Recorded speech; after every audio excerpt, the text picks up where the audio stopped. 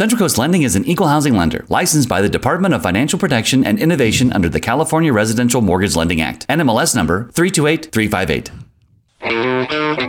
Introducing Mortgage Matters. This is a great time to go buy a house. This is when the real estate fortunes are made.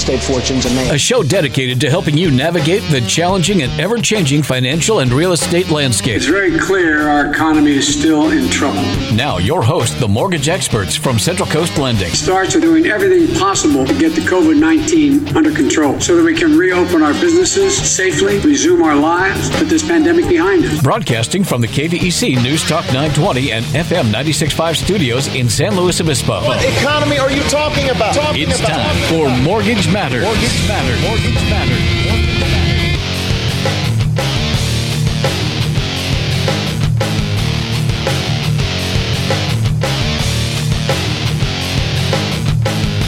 All right, good morning, everybody. Welcome to Mortgage Matters. Thank you so much for being with us. Good morning, Dan. Good morning. How are you?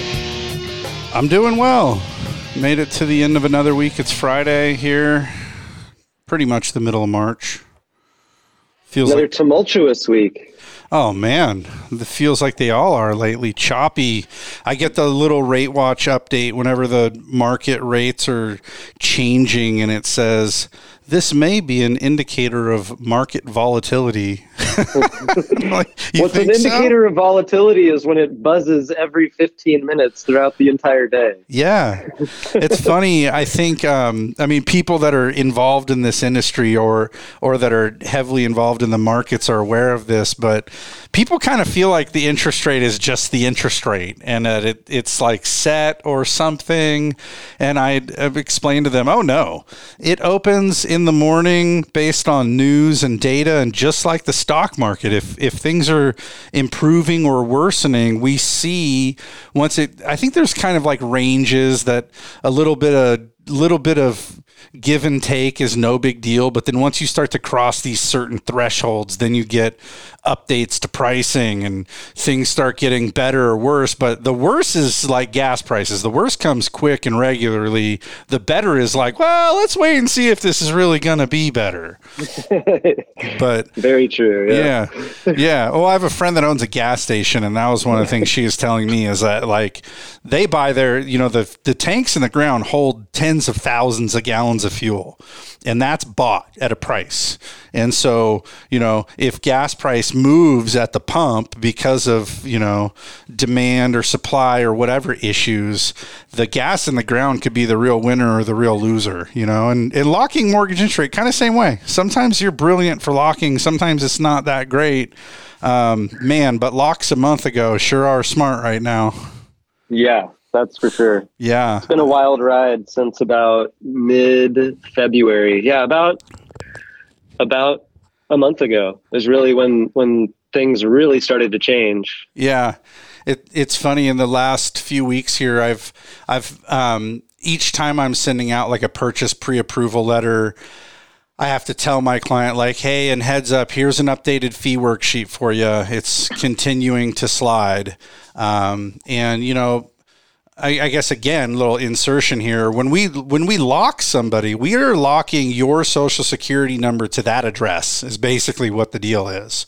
So if you don't have a property picked out yet as you're pre-approved and just going through it, you're a little bit along for the ride as the market's getting better or worse. Sometimes it's good luck, but lately it's not been great luck. And so I'm having to tell people, interest rates now an 1/8 point higher, or, it's a 1/2 point cost. And the ones that are particularly bad, I had an offer get accepted yesterday on an investment property.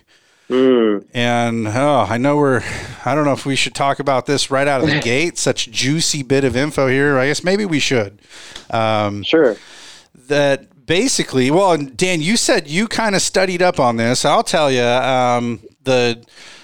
what I have going on, and then you tell me why this is happening to our clients. But Yeah, essentially, we've seen pricing get stepped on in a really big way for any investment property or second home.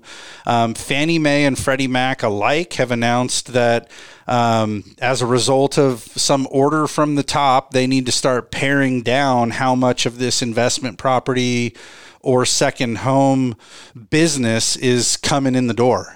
And so you do that by making the price worse. And so, like I said, I got an offer accepted yesterday with an investment property that is not pretty. Yeah, it was an abrupt, it was a very surprise announcement. There was no warning. There was very little warning, I should say, from any of the banks that buy loans as far as, how they were going to change the rates so quickly. So what happened is on Wednesday, the 10th, Fannie Mae published an announcement. And it essentially said there's a few different pieces of it, but the thing that really jolted the mortgage market was that there's a restriction imposed upon them by the Treasury, the U.S. Treasury, that restricts their acquisition of single-family mortgages secured by second homes and investment properties to 7% of their mortgage-backed securities pools. So this announcement was made on the 10th. It's, Fannie Mae comes out with announcements all the time. It kind of really slipped under went under the radar. Not a lot of people made a big deal about it. Then I got a call on the morning of the 11th. So that was Thursday, from one of our banks. It was our Wells Fargo rep called us and said, get loans locked in that are investment and second home, because price changes are coming down right now. And so we announced it. We got as many, done as we could. Luckily most loans are already locked. It's been that kind of market. So there wasn't a lot out there that was really affected, but anything new definitely got affected. So throughout yesterday, we saw major price changes. It ultimately, what it amounted to is about anywhere from a quarter to a half point in rate higher for second homes and investment properties, just within minutes. Like there was no heads up really, other than if you were lucky enough to get a phone call or something. What's interesting to me is that this announcement was actually based on a deal between the Treasury and FHFA back in mid-January. On January 14th, the U.S. Department of Treasury and the Federal Housing Finance Agency made an amendment to their preferred stock purchase agreements. So these are the agreements that were put into place the day after Fannie and Freddie were placed into conservatorship back in 2008. And so it's this preferred stock purchase agreement that defines the terms or the relationship and how, it describes how the Treasury is going to govern those GSEs as they were going through the tumultuous downturn of housing back in 2008 and their ensuing recovery. And so these agreements have actually been amended multiple times over the years. But this latest amendment was back in January. And then for whatever reason, it just all of a sudden became an issue when Fannie Mae updated their policy or made the announcement. It was almost just like, hey, just a reminder, this is a restriction we have. And that reminder through their announcement on the 10th, 2 days ago, just jolted the market. It's kind of crazy how it wasn't a factor for 2 months and all of a sudden it was a huge factor. Yeah, it seems odd that it sneaked up on people. I'm paying better attention than most people, and I had no idea that this was looming or scheduled or something that was coming, which I guess can't be too surprising because these deals, oftentimes these deals as drawn up, contain so much legalese, but they're also can be thousands of pages long. So we can't possibly know all the details, but so I in putting together this loan that I'm putting together, I guess I'm going to keep driving this back to this transaction that I'm working on, where it's like where the rubber meets the road, right? You got the FHFA make a mandate, in this deal between Treasury and Fannie Mae. But bottom line, some banks, it looked like in this deal that I priced out today. So this deal came together yesterday. I'm putting together the loan and ultimate lock today. But it looked like some of the banks that we use, like, for example, Chase in particular, had suspended the product type of investment property loan, period. And every investor's evaluating their mortgage-backed securities pools, especially these bigger banks that are big buyers of mortgages. They're evaluating the investor and second home concentration within their mortgage-backed securities pools to figure out if they're in jeopardy of exceeding that 7% maximum amount. And I dug in here. There's two parts to it, though. One of them is it's 7% of your total balance sheet, right? Of what you're selling in whole, but also correct. It's got a 1.5 billion per single originator cap as well. So this is where a company like Chase or Wells Fargo, and probably Wells Fargo is a better example than Chase. But when you're that big, you could hit $1.5 billion worth of origination of second home and investment property pretty quick, right? So maybe some of these banks need to just halt immediately while they figure out how much they have, how much they're going to be able to fit, and then how to price it appropriately to make sure that as you fill up on it, that you're filling up with stuff that you want to fill up on, right? But what's weird to me, how did Chase or Wells Fargo get surprised by this? Like, I understand, like, we don't have like the legal team and the compliance team and the advisor team and the market research team. I mean, that's us, right? I can see how guys like us are going to get surprised. How does Wells Fargo or Chase get surprised that something like this was coming down the road? Or maybe they were just banking on it being modified or extended, realizing that we're in a tumultuous housing time. I agree with your point. How do these large buyers and securitizers of mortgages miss this? I don't know. I guess the one thing I'll say is that this amendment to this agreement between Treasury and FHFA, it was designed to maintain status quo. It's designed to install a cap for what they deem higher risk mortgages. So the non-owner occupied mortgages are one of those higher risk categories. But the cap was in line with their current levels as of that, January 2021 time period. So I don't think there was intent to cause market disruption and create what happened this week. I think the intention was, hey, right now we see about 7% of all mortgages coming in are non-owner occupied. And we think that's a reasonable cap. And we don't think it should go up higher than that. So they thought they were just putting a cap on something that already existed and it wouldn't affect markets. Yeah, but that would be kind of like saying so low right now. We're seeing everyone who's a big owner of property coming in and refinancing their entire portfolios of property. So I do think that the heavier investor concentration maybe that's occurring right now is maybe fueling some of this, and I don't see that continuing on. Okay, and so again, where the rubber meets the road, one question that I have here in this time of economic uncertainty, I mean, we have issue right now. American people need help, and I can prove it by saying that this week, we passed a $1.9 trillion help bill because people need help. But if you remove this liquidity from the market of what would be ultimately landlords, right? I mean, most investment properties are rental properties. You're removing liquidity for them, increasing their cost to borrow, limiting their opportunity to borrow. Aren't you then driving that cost up down the road?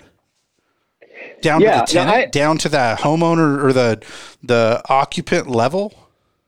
I'm totally with you. I agree. It's counterproductive to what we're trying to do, which is heal our damaged economy. I don't think this is in any way helping.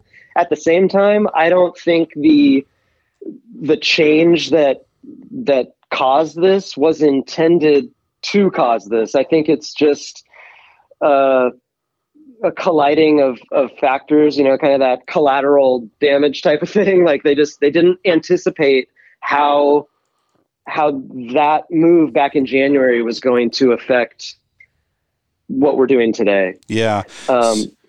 It's pretty wild though. This agreement was so comprehensive too. I don't even think that it was believed at the time that the 7% cap on non-owner occupied mortgages was a big piece of it. A lot of the amendment was revolved around the capital retainment of Fannie and Freddie and how the required, sweeps into the Treasury Department on a quarterly basis were going to work going forward. And I was, as you were talking, issuance was going to work. I was trying to, think back to what the average listener probably lacks in this conversation is how Fannie Mae and Freddie Mac are in conservatorship in the beginning, like why this is the current state of affairs. And the bottom line is the agencies were both underfunded. They had a lack of reserves. They didn't understand their exposures and were basically operating pretty willy-nilly. And so along came, the federal government places them into conservatorship and starts basically the management of, well, we'll provide the capital that you need to remain solvent, not only remain solvent, but to continue business operations. And in doing so, we're going to clean up the financial aspect of what you're doing. And they did this in more than one way, right? Part of it was making sure that the credit criteria was good enough, that the loans that are being made are good enough, that the appraisal standards and the licensing standards, right? We saw a lot of good come from the government's intervention into the mortgage market. But also then you've got these requirements that also came down by Dodd-Frank that is establishing reserve requirements and maximum leverage ratios. You were involved more pre the financial collapse than I was in the leverage ratio stuff. But, I've heard it rumored that mortgage companies, just like, and Fannie and Freddie suffered this the same, but we're at leverage ratios of 40 or 50 to 1, whereas today's environment is closer, to 7 to 1 or something like that. It's true? Yeah, I agree with you. I think the leverage ratios are out of control. Today, I think it's pretty common to see allowances for leverage ratios up to 15 to 1, but in reality, banks operate at a much lower, mortgage banks, I should say, speaking specifically to mortgage banks, they operate at typically a lower leverage ratio than that. I was talking to the guys at our lock desk about this, as they're kind of asking questions about, why in particular is this happening and what a bloodbath from one day to the next for something that probably we should have been able to see coming. And, one of the things that we started talking about was, well, if you're just like if you're struggling with your household finances, right, and you need help, like almost like bankruptcy, like you need help and I'm your bankruptcy trustee. I'm going to come in and we're going to look at your budget and we're going to look at your debt spending, your leverage ratio, if you will, about how your finances are working. And then I'm going to come in and make some rules about, we're going to get rid of this. You're not going to be allowed to spend that. And your total debt allocation, like in this case, you're only going to be allowed to keep 7% of your total volume is going to be second home and investment properties. And part of why I think this is a key point here is when the going gets tough for the homeowner, are you going to lose or let go of the roof over your head first, or your lake house first, or your investment property first, right? And I think the answer is probably the same across the board is, well, I'm going to lose my vacation home, or I'm going to lose this rental property before I'm going to lose the roof over my own head or over my family's head. So those other property types have just inherently more risk to them because of that, right?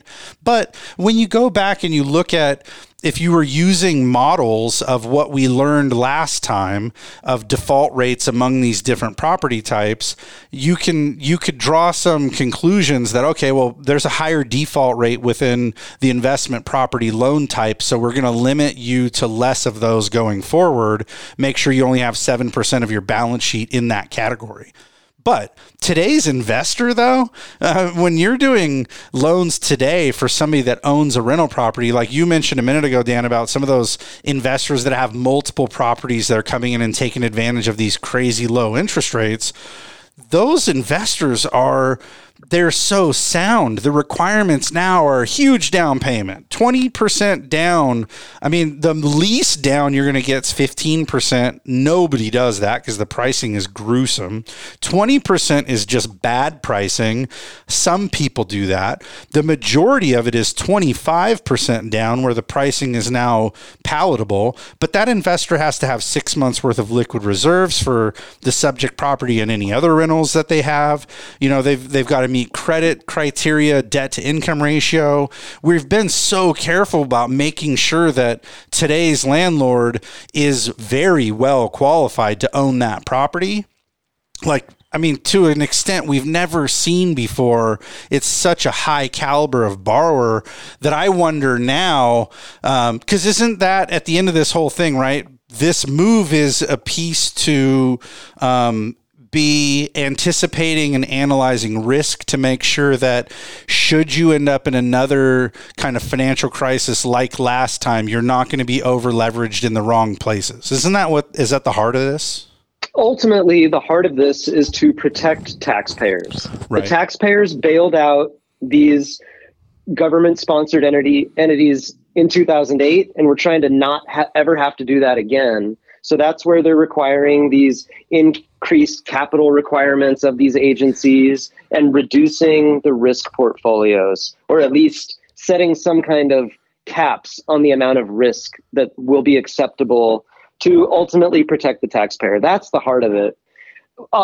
Just to throw another thing in here, when I was talking to my Wells Fargo rep about this, she admitted that Wells Fargo had analyzed their current pools of loans, and they were at about a 1.7% concentration of non-owner occupied loans. Interesting.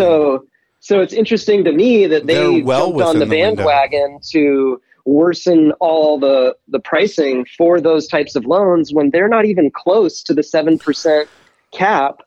There's part of me, it's like that whiplash reaction. And is there some just greed involved because everyone else is doing it, we should do it? And, it's just a way to generate additional fee or additional yield. Yeah, I understand what you're saying, but at the same time, if 7 buses used to stop at your bus stop 10 times a day, and now only 1 bus is going to stop at your bus stop 10 times, your bus is going to get overrun quickly. The other choices are gone.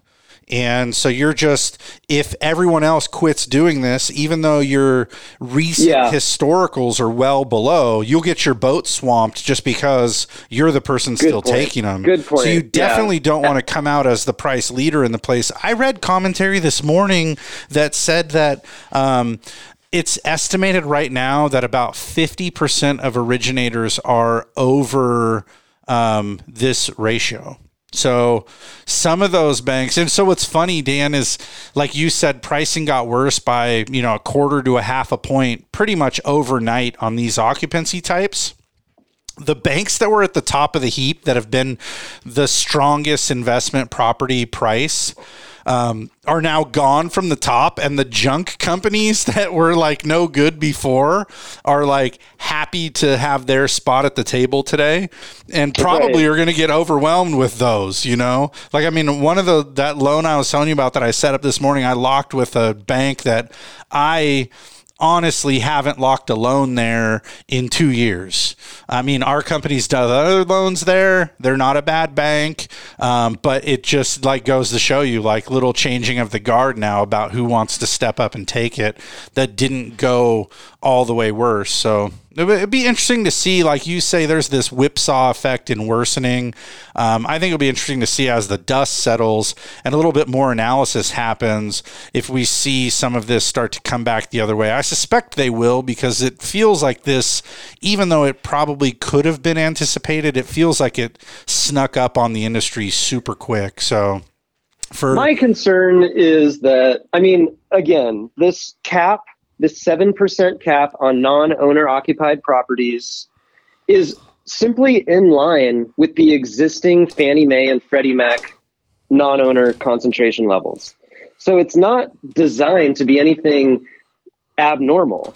So it's just a cash in grab. line with normal. So I just think there's a disproportionate amount of investment properties being refinanced right now. So it's maybe causing volume levels to be a little higher in that category. But what I worry about, just like all these other fees that have been imposed on us over the years, they're often termed G fees and other things, that once it's there, it doesn't go away, even if the concentration levels drop below the threshold. Yeah. And that's what I fear. It's just like the toll road, man. We can all Once agree you get used to it, why change it, right? Yeah, then it's just a revenue stream. Who wants to turn that off? We all agreed on, it was necessary to have a fee to put it in. All right, well, we got to do a break here. I bet the average listener wonders why this impacts them, but I don't know. It impacts you if you own a second home or an investment property. I fear that it impacts you if you're a tenant. Sure, it does that too. Maybe not right away, but also maybe this is one of the moves, though, that's in the bigger chess game. It's one of the moves that puts the investment property type at a little bit more of a disadvantage in hopes of growing home ownership, right? Sure. Maybe so. If those guys are having access to cheap capital issues where it's like, well, it used to be worth it. Now it's not worth it so much anymore. So I'm going to sell this thing, and it becomes, then most likely it becomes an owner occupied home. Maybe there's a little bit of that benefit in there. It's hard to say for sure, but I would think more likely is, have landlords that, end up wanting to raise rents to cover their added borrowing costs. I don't know. I guess we'll find out soon. All right, we're going to go ahead and take a break here. So go grab a fresh cup of coffee or whatever you got to do, and we'll be back in just a minute here with more Mortgage Matters. It's time to pay some bills. Mortgage Matters will be back in just a few seconds. Stay tuned. More from the mortgage experts from Central Coast Lending in just seconds. Hey, Brian from AM Sun Solar here. Did you know that if you own a home and have an electric bill, you could miss out on the full 30% solar tax credit this year if you don't act fast? The full 30% tax credit lowers after this year, so you're going to miss out on cash and time is running out. Call AM Sun Solar today to see if your home qualifies for the full 30% solar tax credit. Get your free solar consultation before it's too late. We are already filling up our installation schedule to get the tax credit, so call AM Sun Solar today at 805-772-6786 or visit us at amsunsolar.com. AM Sun Solar is located in Paso Robles, so you're working with a local company that has the best equipment and a 20% longer workmanship warranty than anyone else in the area. Call us today at 805-772-6786 or visit amsunsolar.com to see if your home qualifies for a solar energy system and the full 30% solar tax credit. That's 805-772-6786. Hi, this is Jason Grody of Central Coast Lending. We are using low down payment programs and down payment assistance programs to help folks just like you buy their first home. You may not need to save and wait as long as you think. Are you ready to explore home ownership? Before you meet with a realtor, step one is to get pre-approved. Just call 543-LOAN. We're the mortgage experts on the Central Coast. Central Coast Lending. Central Coast Lending is an equal housing lender licensed by the Department of Financial Protection and Innovation under the California Residential Mortgage Lending Act. NMLS number 328353. 833-588. This is Jason Grody of Central Coast Lending. We believe that cell phone apps are great for some things and wrong for others. When it comes to something as significant as a mortgage, use our team of mortgage experts. Leave the apps for ordering pizza, not for buying a home. Use your phone for its original purpose and give us a call today. Just call 543-LOAN. We're the mortgage experts on the Central Coast. Central Coast Lending. Central Coast Lending is an equal housing lender licensed by the Department of Financial Protection and Innovation under the California Residential Mortgage Lending Act. NMLS number 328358. In these times of economic turmoil, it's hard to know where to turn for financial security. At Blakesley & Blakesley, they've been providing solid financial advice for over 30 years.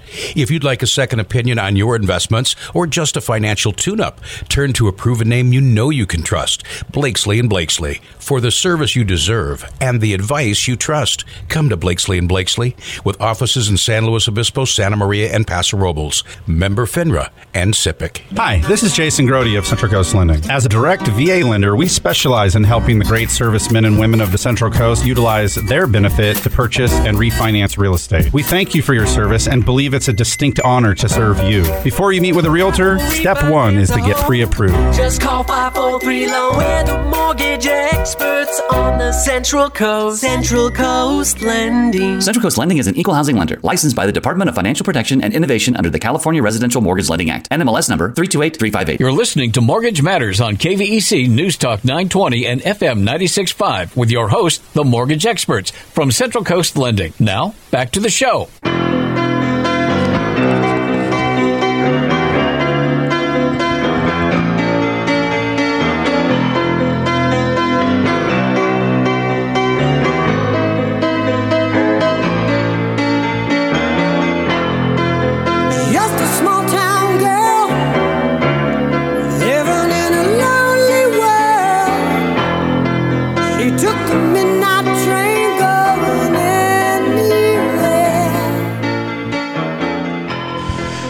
Alrighty, welcome back.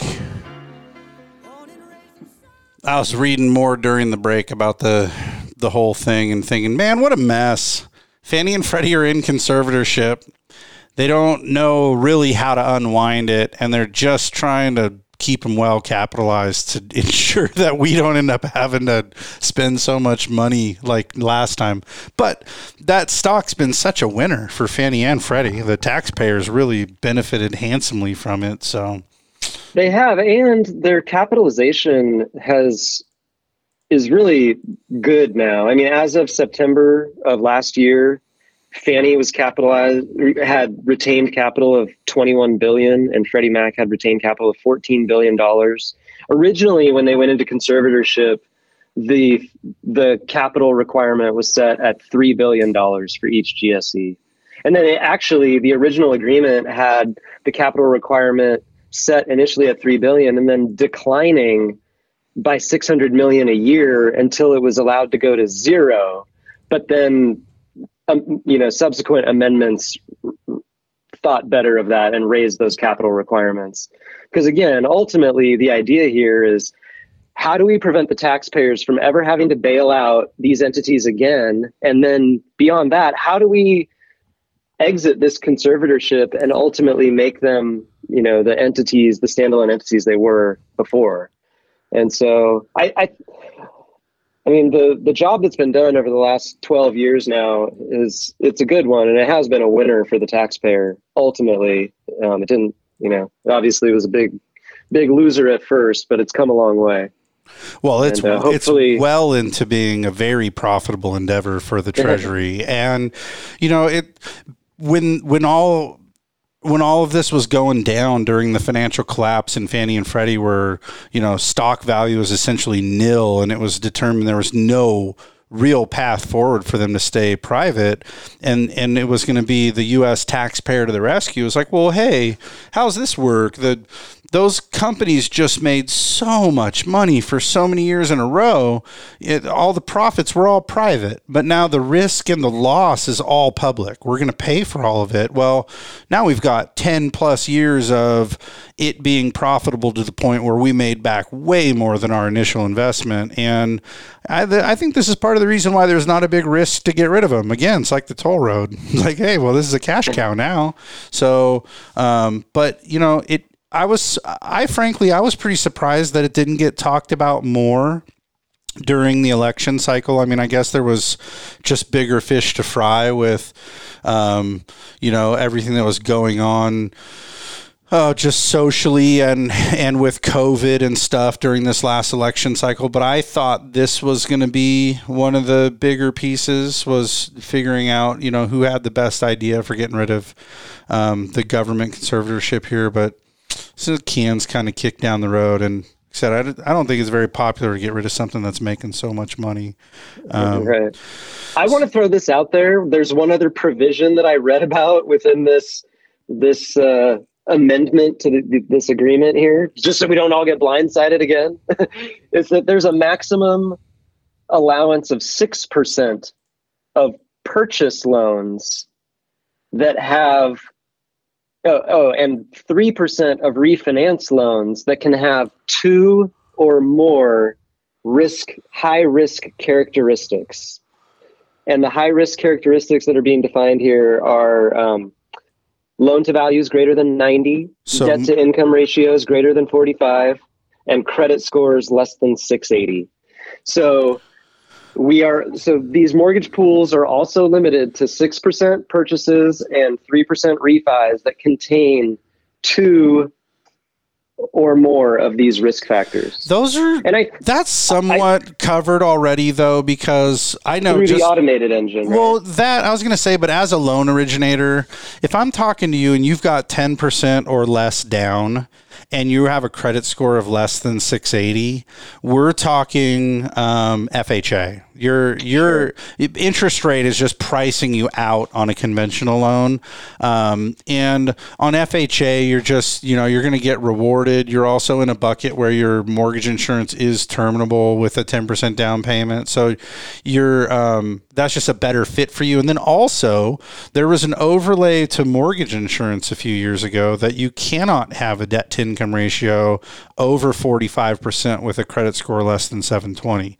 So that piece is kind of already taken care of, them getting caught in, you're just not going to be able to get mortgage insurance, which is going to tell you you're ineligible for that product type. And then to boot, the pricing is so bad, it's going to push you over into FHA.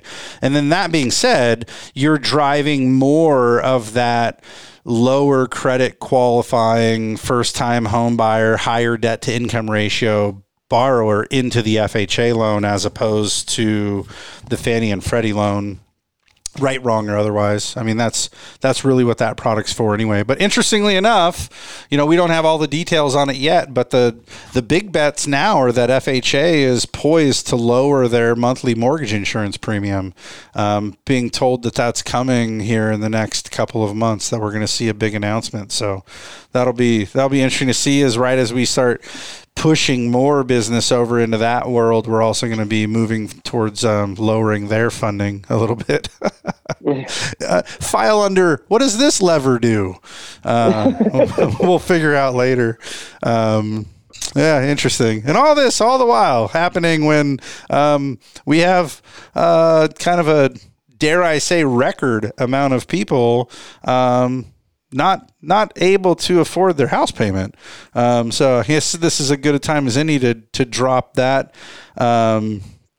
weekly update that we've been giving about the forbearance survey here. Says that the total number of loans now in forbearance decreased by 3 basis points this week to 5.2%. Which is good because we had several weeks in a row of slight increases. So it's good to see that we're down a touch less, but I mean, we're still talking about 2.6 million homeowners in forbearance plans. And that ain't good. Not a good time to be playing with the affordability of housing, I'll tell you that. You'd think that some of that stuff would just get postponed. I also saw an interesting article talking about housing affordability here. By the way, just a little boots on the ground update for you guys. It's an absolute bloodbath right now in the purchase market. Legitimately have, I'm hearing about people writing offers for houses unseen. It's not uncommon for houses to be getting overbid by multiple percent, sometimes double digit over percent, just to win out the competition. a year ago, we're almost to the 1 year of the COVID shutdown, which reminds me that a year ago. I think we are. I think I misspoke last week. I think it was March 12th that we got shut down. Yeah, so we're there. Happy 1 year anniversary. Toilet paper was hard to get. And you know what? We have plenty of toilet paper now. Go to Costco. You can get whatever variety you want in a 36-roll pack for the same old price you used to get it for pre-COVID. What we're out of, though, is houses. It's crazy, the limited inventory of housing right now. And this is why we've had 10% year-over-year appreciation in the housing market. Zillow published a really interesting piece. I think it came out yesterday. I take it back. It was a couple weeks ago. I just found it yesterday. But said a large majority of homeowners, 70% in fact, say that they would be comfortable moving to a new home once the COVID vaccine is fully distributed.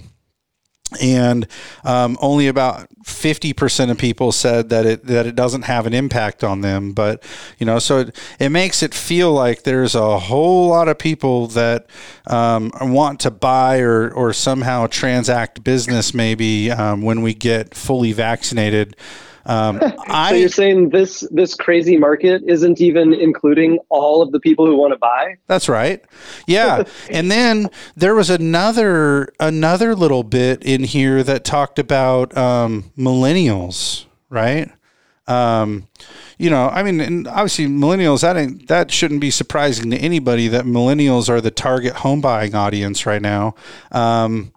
There are so many millennials, that want to buy homes. I mean, it's estimated right now that the people within that age group and on the bookends of it constitute about 70 million people.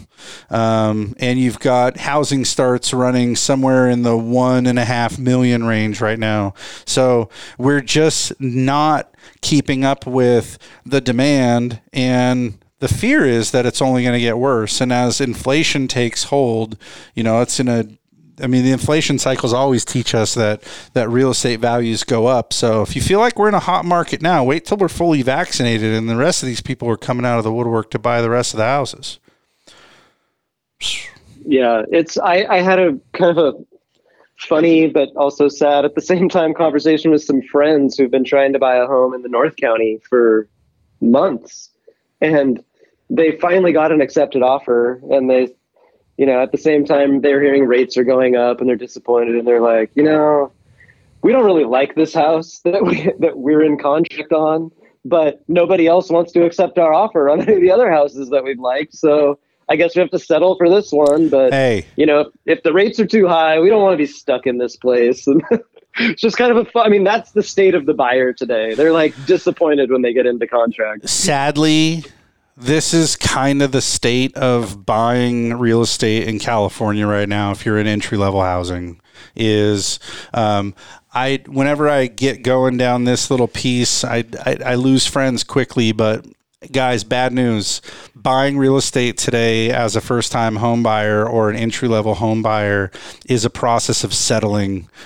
You're gonna settle for being across the street from the dude that's got 9 yard cars and 3 barking pit bulls, or next to the metal smelter or the butcher, or the weird beam in the middle of the living room floor that doesn't make any sense to anybody. I mean, there's something about every house that is not good. And what really happens through the process when it's this tight, which it's been this tight now for so long, is you just look at, well, that house is out because of this, and that house is out because of that, and that house is, I wouldn't even consider it because it's this.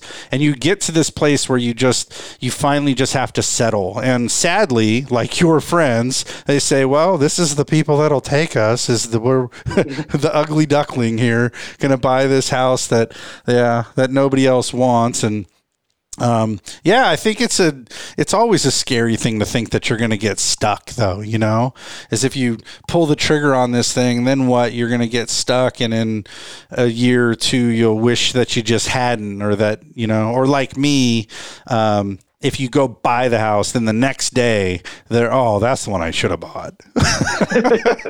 I should have just waited. But that's what's hard about it, is there's more people that want to buy homes right now than there are for sale. And that's why prices have been going up. And sadly, now interest rates are going up a little bit.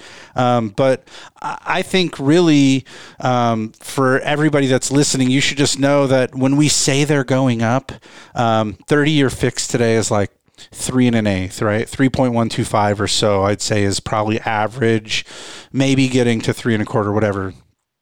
And yeah, I realize that compared to a month ago or 2 months ago when it was 2.5 or 2.625, that feels like a lot. And for guys like me, it feels like the weight of the world. I mean, I'm over here going, are we going to be in trouble? That's really radical, fast movement. But if you just come in off the street today because you just made, a promotion at work or whatever, you finally hit your savings goal and you're like, hey, I'm here to get pre-approved, I want to buy a house. I say, great. Good news. You can borrow $600,000 today for 3% for 30 years. That's pretty darn good. So as much as we say it's tight and it's hard and it's a crazy market, I really do believe that interest rates have long-term upward pressure. I think they've moved a little rapidly right now, and I do expect we're going to kind of level off and maybe bounce a couple times, but I don't want to discourage anybody. I still think that real estate is a great long-term investment. I just also like setting clear expectations. You should know that it's going to be a tight and competitive market when you do throw your hat in the ring. But that's why your pre-approval letter should be on Central Coast Lending letterhead. So we'll do that for you. Hey, we need to do the final commercial break here this hour, so I'm going to go ahead and do that. And then we'll be back in just a minute to cover the rest of the topics for the show. So stick around for more Mortgage Matters. It's time to pay some bills. Mortgage Matters will be back in just a few seconds. Stay tuned. More from the mortgage experts from Central Coast Lending in just seconds. Hey, Brian from AM Sun Solar here. Did you know that if you own a home and have an electric bill, you could miss out on the full 30% solar tax credit this year if you don't act fast? The full 30% tax credit lowers after this year, so you're going to miss out on cash and time is running out. Call AM Sun Solar today to see if your home qualifies for the full 30% solar tax credit. Get your free solar consultation before it's too late. We are already filling up our installation schedule to get the tax credit, so call AM Sun Solar today at 805-772-6786 or visit us at amsunsolar.com. AM Sun Solar is located in Paso Robles, so you know you're working with a local company that has the best equipment and a 20% longer workmanship warranty than anyone else in the area. Call us today at 805-772-6786 or visit amsunsolar.com to see if your home qualifies for a solar energy system and the full 30% solar tax credit. That's 805-772-6786. Hi, this is Jason Grody of Central Coast Lending. We are using low down payment programs and down payment assistance programs to help folks just like you buy their first home. You may not need to save and wait as long as you think. Are you ready to explore home ownership? Before you meet with a realtor, step one is to get pre-approved. Just call 543-LOAN. We're the mortgage experts on the Central Coast. Central Coast Lending. Central Coast Lending is an equal housing lender licensed by the Department of Financial Protection and Innovation under the California Residential Mortgage Lending Act. NMLS number 328358. Hi, this is Jason Grody of Central Coast Lending. We believe that cell phone apps are great for some things and wrong for others. When it comes to something as significant as a mortgage, use our team of mortgage experts. Leave the apps for ordering pizza, not for buying a home. Use your phone for its original purpose and give us a call today. Just call 543-LOAN. We're the mortgage experts on the Central Coast. Central Coast Lending. Central Coast Lending is an equal housing lender licensed by the Department of Financial Protection and Innovation under the California Residential Mortgage Lending Act. NMLS number 328358. In these times of economic turmoil, it's hard to know where to turn for financial security. At Blakesley & Blakesley, they've been providing solid financial advice for over 30 years. If you'd like a second opinion on your investments or just a financial tune-up, turn to a proven name you know you can trust, Blakesley & Blakesley. For the service you deserve and the advice you trust, come to Blakesley & Blakesley with offices in San Luis Obispo, Santa Maria, and Paso Robles. Member FINRA and SIPC. Hi, this is Jason Grody Grody of Central Coast Lending. As a direct VA lender, we specialize in helping the great servicemen and women of the Central Coast utilize their benefit to purchase and refinance real estate. We thank you for your service and believe it's a distinct honor to serve you. Before you meet with a realtor, step one is to get pre-approved. Just call 543-LOAN. We're the mortgage experts on the Central Coast. Central Coast Lending. Central Coast Lending is an equal housing lender licensed by the Department of Financial Protection and Innovation under the California Residential Mortgage Lending Act. NMLS number 328358. You're listening to Mortgage Matters on KVEC News Talk 920 and FM 96.5 with your host, the mortgage experts from Central Coast Lending. Now, back to the show.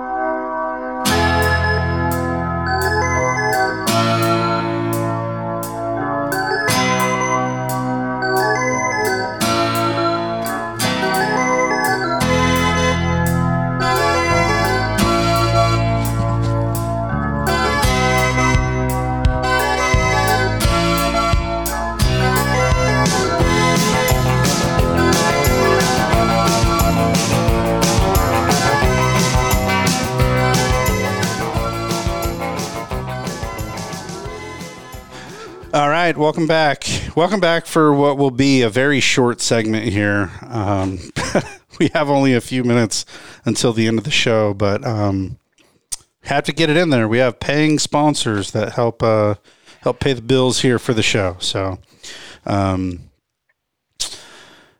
there's so many things left that we really could talk about. See, now, Dan, this is where I'm wishing we still had 2 hours to really get through everything, but we had an exciting lead topic there, which, by the way, I have an update on. Already? As we've been recording the show, I got some feedback as to why all of a sudden this amendment that was agreed to back in January jolted markets here in mid-March. And it was because in January, the criteria was set, but not a start date was not set. And here, just on March 10th, was when Fannie Mae announced that April 1st would be the start date of this cap to the non-owner occupied concentration level. Well, and like you said, it fits the current metric of how it's working, but I would think that initially you got to just take your foot off the gas pedal, give yourself some time to make sure that the current business that you're doing is going to fit, and then be able to come back and cool back, give us back that pricing. So I imagine we're just in the middle of a whipsaw effect here. But I want to remind everybody, if you have an investment property, I mean, I'm working on a loan right now for a guy, even though rates aren't great. Dan, you said they went up by 1/4 to 1/2 a point. That's pretty accurate. But I'm working on investment property refi right now for a guy that slept through the last 5 years here and has a 5 1/4 30-year fixed. So still plenty of opportunity there. If you've got a higher rate investment property, still reach out to us to refi. We are staying busy. I want to remind everybody that if you've got an interest rate that is around, in the high 3s or 4%, another one of the refis I'm working on right now is just for a regular old owner occupied loan where the interest rate's 4 1/4. You can still refinance. I mean, in this loan, that's 4 1/4. It's an FHA loan that has mortgage insurance. So we're going conventional, going to get rid of the mortgage insurance. We're talking about saving over $400 a month on this loan. So that's real money. That's like car payment. That's like a raise. You could go to Starbucks every day for the month and be budget neutral if you could figure out how to save $400 a month. So I just want to remind.